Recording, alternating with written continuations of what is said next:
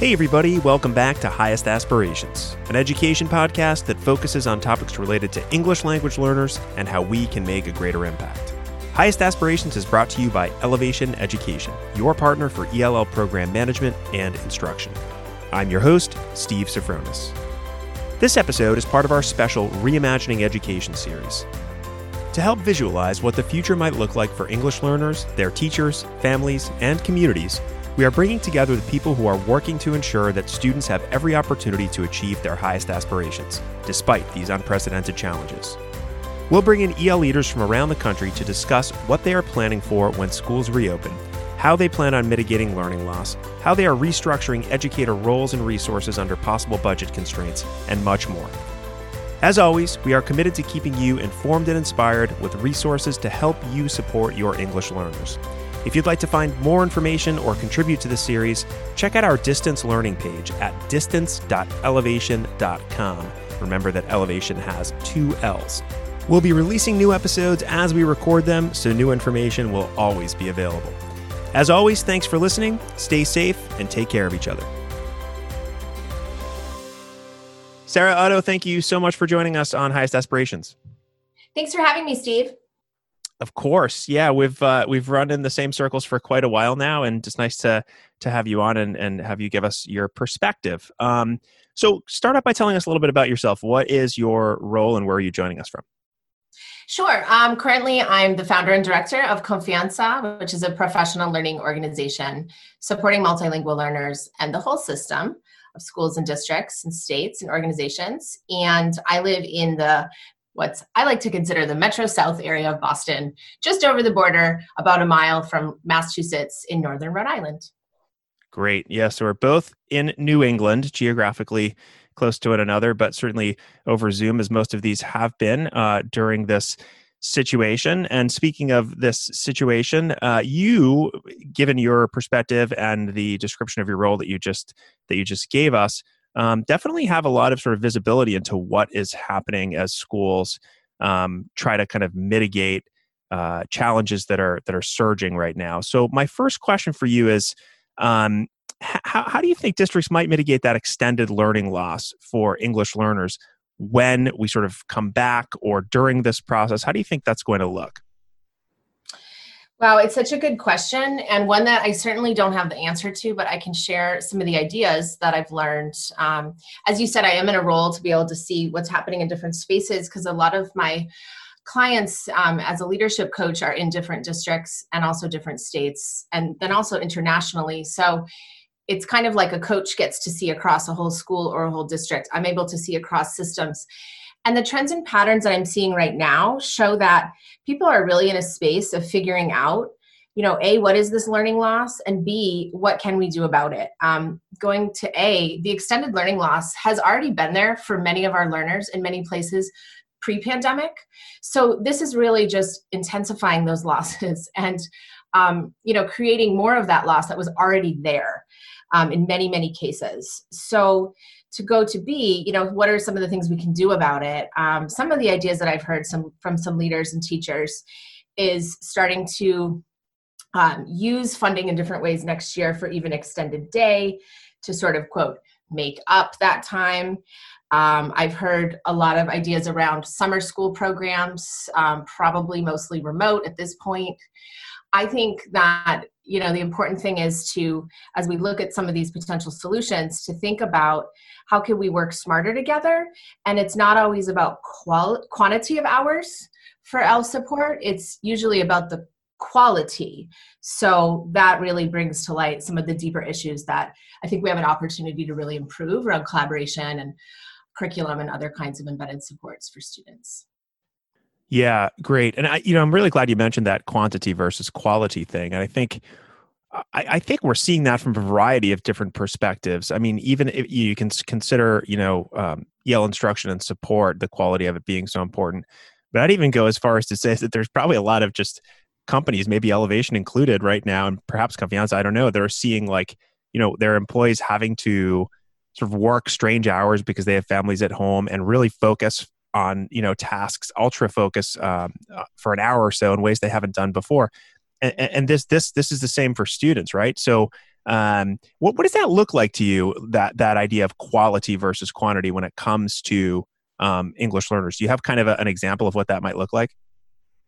Well, I'm starting to get some examples in some of the professional learning relationships that are currently continuing in this crisis. And part of that is, first of all, like you said, really focusing on the students. As I like to say, teach your students, not just your content. And that's really important because we don't want to just push content, whether we're in, quote, regular school that's pre-pandemic or certainly now. Yes, we need to teach the content standards. Yes, we need students to pass through, all the hoops to gain the knowledge and skills that they need to move from one grade to the next. However, we don't want to do that at the disservice of knowing what our students are going through and really reaching them, putting well-being and social emotional needs at the fore. And also as the author of The Language Lens for Content Classrooms book, I go into this as all of the first part of the book is like, before we get into the strategies and the practices, we have to have the right mindset. So I just want to stress that loud and clear. Like, I can talk about some practices and those are essential. Strategies do change practice, but they do not change practice alone, as all the research shows us. We have to start with empathy building and perspective taking of our most vulnerable students and families, and really think about what are the goals, and not necessarily lowering the bar, but making them more reasonable, especially at this time, given that there's no one size fits all in terms of what families are going through at home right now. Yeah, for sure. I'm glad I asked that follow-up question because it really allowed you to get into that mindset and empathy piece, which I think if you went and played every sort of, 100 or so podcast episodes that we've done on Highest Aspirations, the mindset and the empathy, that always comes into play. But I feel like there's a huge spotlight focused on that now. And you mentioned families, the idea of family engagement and understanding what they're going through. Because the one thing that folks have told me, throughout this crisis, as when our Look for the Helper series, is it's been, we can't sort of deliver high quality instruction to students until we make sure that their basic needs are met and they're all set and they're ready to learn. And that certainly goes back, that was the case before this, but now, as I said, there's kind of a spotlight shown on that. And that's the case for all students. But, we get into this kind of idea of equitable access. So you can't have that high quality instruction until basic needs are met. So my next question is similar in terms of equitable access to high quality instruction. How do you see us ensuring that either continues, that spotlight is still shining on that, or is extended for English learners given the prospect of an extended distance learning situation? Sure. I mean, I have big dreams about this, and we'll see what actually comes to fruition, because dreams are fine. Let's hear them. Right. So highest aspiration. So here we go. So, I would hate to see, what I don't want to see is this sort of focus that's short term, much like we're seeing in the larger society, like the essential workers, we love you, all the underpaid, underserved folks kind of getting an extra applause. Is that going to last the long term? Are we going to change things structurally for disadvantaged groups? That's what I'm interested in. My aspirations and my focus is on helping the schools that I'm in contact with and my team is in contact with really take this opportunity to press a reset button. This is not just in a crisis to get through. This is an opportunity, right? Crisis opportunity, that old adage about the Chinese character is so true. We've got to look at it as a way to elevate what's happening, and so that it's sustained. So one particular thing that we can do is really elevate, again, love that word. Elevation is really coming to mind here this morning, but it's a term I use a lot to elevate the role of the ELL specialist. So the role of the ELL specialist historically has been just as siloed as the students, sort of a separate department, a separate category, sort of the only person that might reach out to the family that has these special skills, that goes above and beyond, both as an advocate and an ambassador, really, to support families. Well, that can't continue in that way. Yes, we need to honor and elevate the role of the ELL specialist, but as we've seen here time and time again, if it's just that person as the liaison between home and school, that's not sustainable. Right. We need everyone to share the responsibility of supporting language minority students.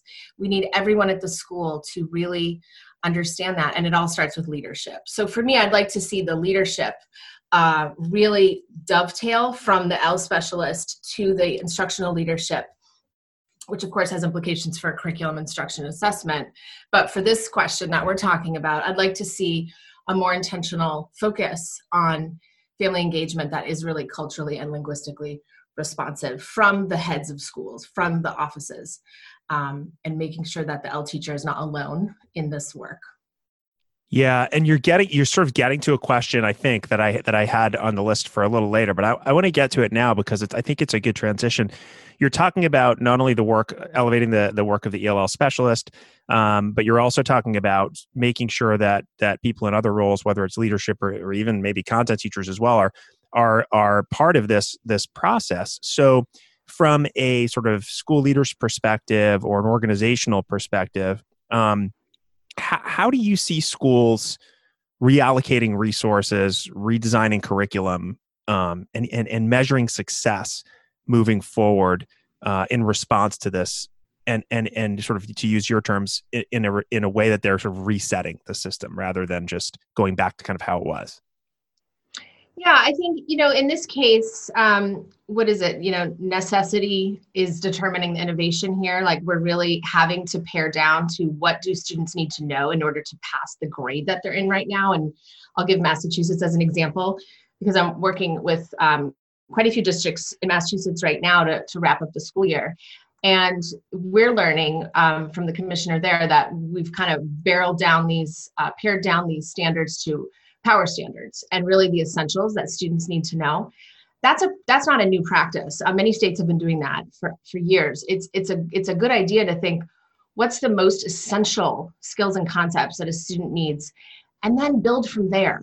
What I see in schools pre-pandemic, and now even still, is the opposite of that. I see sort of cover, lots of vocabulary words, lots of chapters to read, as opposed to what's the essential core of this unit. What are the essential questions, using UBD framework, things like that, to make sure that students are getting the core concepts and really the life skills to move forward. So one piece that I see in that is getting clear on those, if we want to call them power standards or essential skills and concepts, whatever we want to call them, but really starting from that and having a solid approach to instructional design. This time that we're in right now has forced us into 21st century schooling models. Yeah, no doubt. Right? It's ad hoc at best.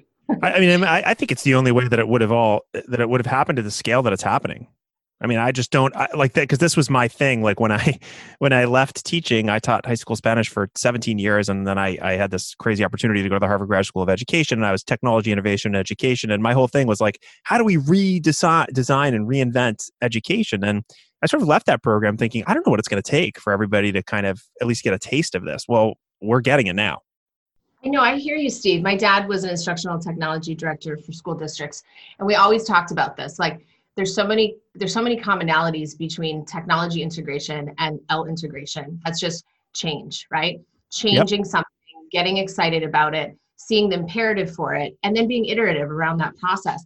But sometimes it takes a crisis. Like with the L imperative, it's often until we have our test scores are going down, then they call confianza. What do we do about it? It's like, well, we need to look at the instructional design that's there and really redo that. Much like technology is a strategy, is a set of tools towards more solid instructional design. What I don't like to see is this one-to-one model and flipped model that isn't really integrating the whole child. So that is a fear of mine moving forward, is if we are going to have more solid instructional design and more tech integration, then we actually do it thoughtfully. We say, okay, what did we learn from this crazy emergency remote teaching that's not actually school, that we're going through right now? And how do we thoughtfully move forward? And how do we do it in a way that isn't how we traditionally do things in schools, right, which is design and implement at the same time? Designing and implementing at the same time is so messy and doesn't allow us the time to reflect.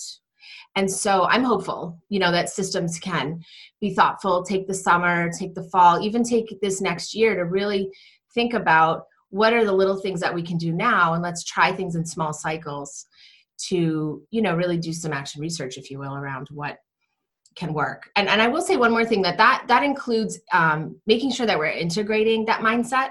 So going back to the social emotional learning and making sure that we're honoring students and families' funds of knowledge, and that relationships, really are the driver of things. I really want to see that embedded. I don't want to just see these academics, because if you've looked at 21st century skills and standards, they do integrate way more than academics. So we desperately need that shift. We desperately need these shifts. And I'm really hopeful that, as we're kind of saying here, Steve, that it could be, really a silver lining for us. Yeah, and I agree. And I think, what makes me optimistic about this whole thing is, as I said earlier, as I sort of interviewed people in the heart of this crisis, when they were just rolling out distance learning, the first thing that everyone said is we need to make sure that our students and their families' basic needs are met. And at the center of all that is social emotional. And they were really forced to do that from a distance. So if we keep our lens focused on that as we design moving forward, then I think we sort of mitigate the risk of using technology for technology's sake, using the next shiny new object to sort of, send instructional materials out to our English learners that don't, particular English learners, but everybody, that don't sort of take those elements into account. So I do think that that's a little bit of a silver lining, as long as we keep it in mind and we remember, and the example that you gave about, all the workers on the front line and how everybody's praising them, that's wonderful and great. But like, what does it do in the long run? And that's just hard. Human nature, to kind of move on from something, and this urge to like go back to normal is strong. But how do we reimagine and redesign? Yeah, I know it's going to be really fascinating to see what happens. I think part of that process will be to look at the failures, and say, we didn't reach all the families, and what happened, and how do we bring them into the process to create that end user model, as opposed to just focusing, as we're so good at in education, just the input. Like, let's really look at the outputs, let's really think differently. I don't know. We'll have to compare notes, 6 I know. We'll have to reconnect. But definitely a lot of fodder for researchers out there. And I also think, not to get into a whole other topic, but a great opportunity to bridge the gap between research and practice right now. I mean, which has always been quite wide from my perspective. So let's get into some. It's hard to get into specifics and sort of actionable items as we're all figuring this out together. And as you mentioned, no one has all the answers. So we're certainly not trying to put anybody on the spot with this series, but we are asking people to go out on a limb a little bit. And so I'm curious, schools are going to be already are facing budget constraints. There's going to be fewer resources.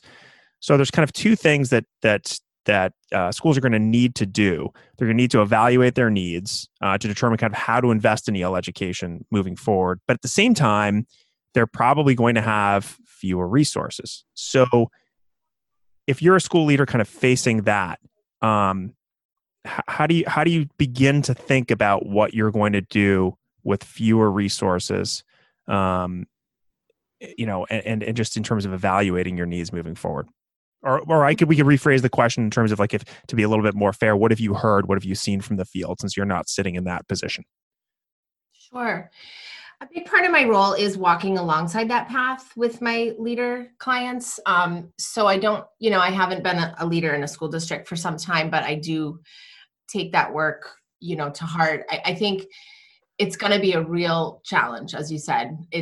There's no, kind of easy way to say it. It's going to be hard. I know a lot of the school districts that I work with have hospitals in their towns, and just that alone is causing, town budgets and city budgets to be way off because of the extraordinary amount of resources being sucked, needing to be utilized. For that reason alone, plus all the other budget constraints coming our way, there's some real tough, decisions that need to be made. And so, what I would do, and I think what I'm already starting to talk about with some of the leaders that I work with, is where are those resources being spent? And let's just take Title III, for example. Title III can be used for many different purposes. And one of those purposes, going back to tech, can be getting a district license for different technology, elevation notwithstanding, but I'm talking more instructional technology. And sometimes And I say this as a former WIDA Prime trainer and correlator, looking at instructional materials and reviewing them and training publishers to align them to the WIDA framework. I say this with all, greatest respect. Sometimes districts will buy out of the box solutions that maybe have great fidelity in their own right, but they might do that at the expense of training staff, or even hiring a coach to improve pedagogy. So programs versus pedagogy is something that I would look at, because there's a lot of money being spent on ed tech that may or may not be closing the gap. So for example, when I go into one particular middle school comes to mind, and students are clicking on a reading support app, but they're just clicking on it. They're not actually talking about reading. They're not actually understanding what's happening. I've even, got a student in mind sitting down, we're reading about camping. Do you know what camping is? No. But then when I say it in Spanish, he's like, I do that all the time in El Salvador. We have a whole conversation in Spanish about it. We have a problem here if this is what reading instruction is, particularly for students who are well below reading level. As a reading specialist, as a language specialist, I have a real problem with that. I think there's a guise of more is better. Again, the quality versus quantity. Mm-hmm. I'm hopeful that as a system, we can look more deeply at pedagogy and empowering teachers and coaches who are instrumental in school improvement, and principals as well, to really look at what are your school improvement goals, analyze the data that we have, and really come up with some solid, actionable steps that strengthen the instructional model. That may include ed tech, but can't solely rely on one program or one sort of out of the box. I believe curriculum is homegrown. So that's a long-winded way of answering your question. That's one wish that I have, to kind of reevaluate what's happening. And I do see a lot of funding that could be reallocated as such. Yeah, for sure. And like my experience as a teacher, as a high school teacher, I was never a school leader. So I was never, directly involved with purchasing products. But my observations were always that we had this like windfall of like money that needed to be spent in the next 2 weeks. And like, I'd get this email like, hey, what do you need? While I'm in the middle of prepping for, my students' AP exams or whatever the case may be. And I'm asked to sort of tell folks that are, hold the purse strings, what we need as teachers. And what that results is sort of poor planning in terms of what you're purchasing. And you go for that shiny object and that thing that you feel like would make a difference. So maybe this is a time when, as you mentioned, I think that teachers and school leaders can kind of look a little bit more closely at what they have, and maybe more importantly, at what their end result is, what their need is, and be able to make decisions based on that, rather than based on, hey, we have this money that we need to spend right now. And that actually leads me to kind of my next question. Like, a lot of this money is coming from obviously, different places. And if we take it to the next step up, the next layer up, what do you think state legislators can do, with this problem, in terms of, the money and the budget and looking at what is valuable and what maybe is not, but also what they can do to kind of make sure that the gains made before this whole crisis for underserved populations are sustained, or enhance those gains, or maybe just make those gains happen in places that they haven't. Does that make sense? That was kind of a... Yeah, I'm following. Thanks. Okay, I mean, great. it is a real systemic issue. First of all, what do the feds say for this population in terms of assessment and instruction and so forth? And then how do the states interpret it? And what guidance do they put forth is just a fascinating discussion in and of itself. But I think for this particular issue, my answer would be, let's look at metrics, because states do have some authority, some autonomy over what are the multiple measures to evaluate both educators and also their students. And I think right now what I'm seeing is teachers are in a panic because they're thinking, oh my God, I'm getting evaluated on, this evaluation model so I have to be online, I have to be overworking, I have to be, go, this cover thing that I talked about earlier, as opposed to depth and thoughtfulness. But that's the way they're being measured, right? That's the way the data is being reported, is kind of a flat measure of teacher growth, of teacher development. And not in all cases, but I think overall that system, a lot of leaders just go through the motions, okay, exceeds expectations, okay, proficient. I've worked in a lot of schools, both as a teacher, leader, and now as a consultant, where teachers are getting proficient on their evaluation, but they're not proficient because you can see it. The students are not making the gains. So we have a real disconnect between the validity of the teacher evaluation models in many places, and then never mind the validity of the student data.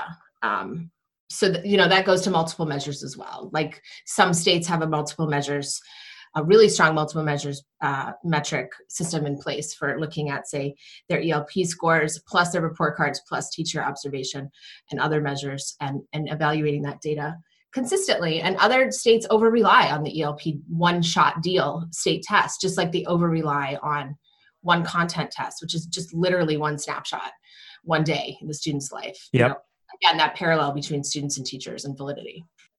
Yeah, there's a lot there. That question is, I think, a difficult one because you have every state doing different things, and I feel like they could learn a lot from one another, and maybe that's something that we could learn from moving forward. As we've covered a lot of ground here, and I really appreciate you, I think, sort of, giving us some ideas to things that don't have a very simple solution at this point. Your candor has been wonderful. I want to end with this question that I'm sort of asking everybody, and I think is really important. And that is, what do you think that we're doing right now as we kind of innovate, as we fly this plane, that we should continue doing moving forward? And then what is one thing that you think we should not continue doing? Yeah, I love it. Well, let's focus on collaboration. I've heard from more than one district, wow, my IELTS specialist and my language specialist and my content specialist are collaborating more than they ever did. Mm-hmm. We might have been working with this district for years on helping them build their co-teaching model, and they've had real constraints of time. And with online, we have a lot of challenges, but one of the wonderful things that we do have is sort of a new way to think about time. And so I've seen more collaboration time, not in every case, but overall in a lot of the places where I support teachers and leaders. And I'm hopeful of that. I think, well, maybe we can actually flip collaboration time, just like we might want to flip more of our learning for students.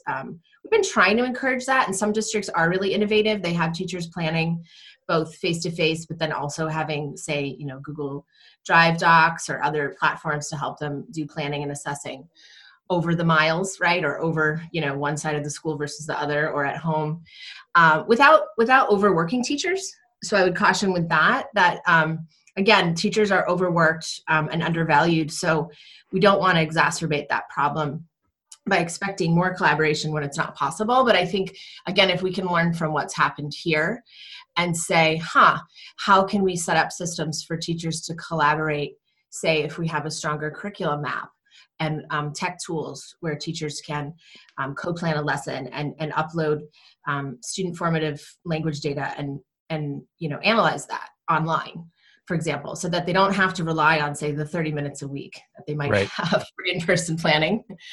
So that's one thing. It's reallocating rather than adding, right? Yeah, I think that's a really good way to put it. Yeah, reallocating. Mm-hmm. Right. I just want to say one other thing that I'd like to stress is, please do, the interconnectedness that I'm seeing is like, we can't necessarily have states all go back to work if schools aren't back to session. So people are realizing, I think, what we always already knew, but it's more intensified, as you said, like, we're all interconnected. So one thing that I'd like to not continue doing is take this idea of interconnectedness that we're all seeing and we're all experiencing globally, nationally, in our local communities, and say, let's not forget about that, and let's bring that forward into the future, and let's think creatively about how school is part of society. It doesn't need to be this nestled, siloed sort of industrial age model. It can really be part of what the rest of society is, which is more information based, right, and less industrial based model. So what does that look like? I don't know, but I do think we have to work together. And I think there could be some pockets of states, SEAs talking to business groups and local school districts working with local employers, and like, not just in terms of when do we go back and how does that all look for families so that it's manageable, but what does that mean for schooling, and how do we get kids out of the building more, and how do we get people into the building more, or reimagine ways to have more authentic learning experiences that is more connected to the world. And all of those things, I feel like if I go back and think 5 years ago when I left the classroom and think about what I wanted to do, those were all the kind of idealistic things in my mind, in a lot of people's minds. And now, it's happening because it has to happen. And we have opportunities to continue doing the things that we're doing well, and to really, take a step back and think about the things that maybe we're not doing well. So I think that's as good of a place as any to end this conversation. And Sarah Otto, I want to really thank you for being a part of this conversation. Your perspective is much appreciated. And as I said earlier, I really appreciate you, taking a stab at some of these really difficult questions and getting your voice out there. It's really important. Thanks again for having me, Steve. It's been really, I would say, kind of fun kicking these ideas around with you. Good. It's all about having fun. You got to have some fun during these times. We got to imagine something, something more hopeful for the future. So I appreciate your perspectives, and I appreciate you having this platform for others to hear ideas and share. Absolutely. I feel very lucky to be able to do it. Thanks so much. All right. Thank you. Thanks for listening to Highest Aspirations. If you liked our show, please be sure to join the ELL community at elevationeducation.com/ELL community, where you'll find all the episodes of Highest Aspirations and other resources to help educators maximize the impact on their English language learners. Also, let us know how we're doing by writing a review on iTunes or wherever you listen to your podcasts.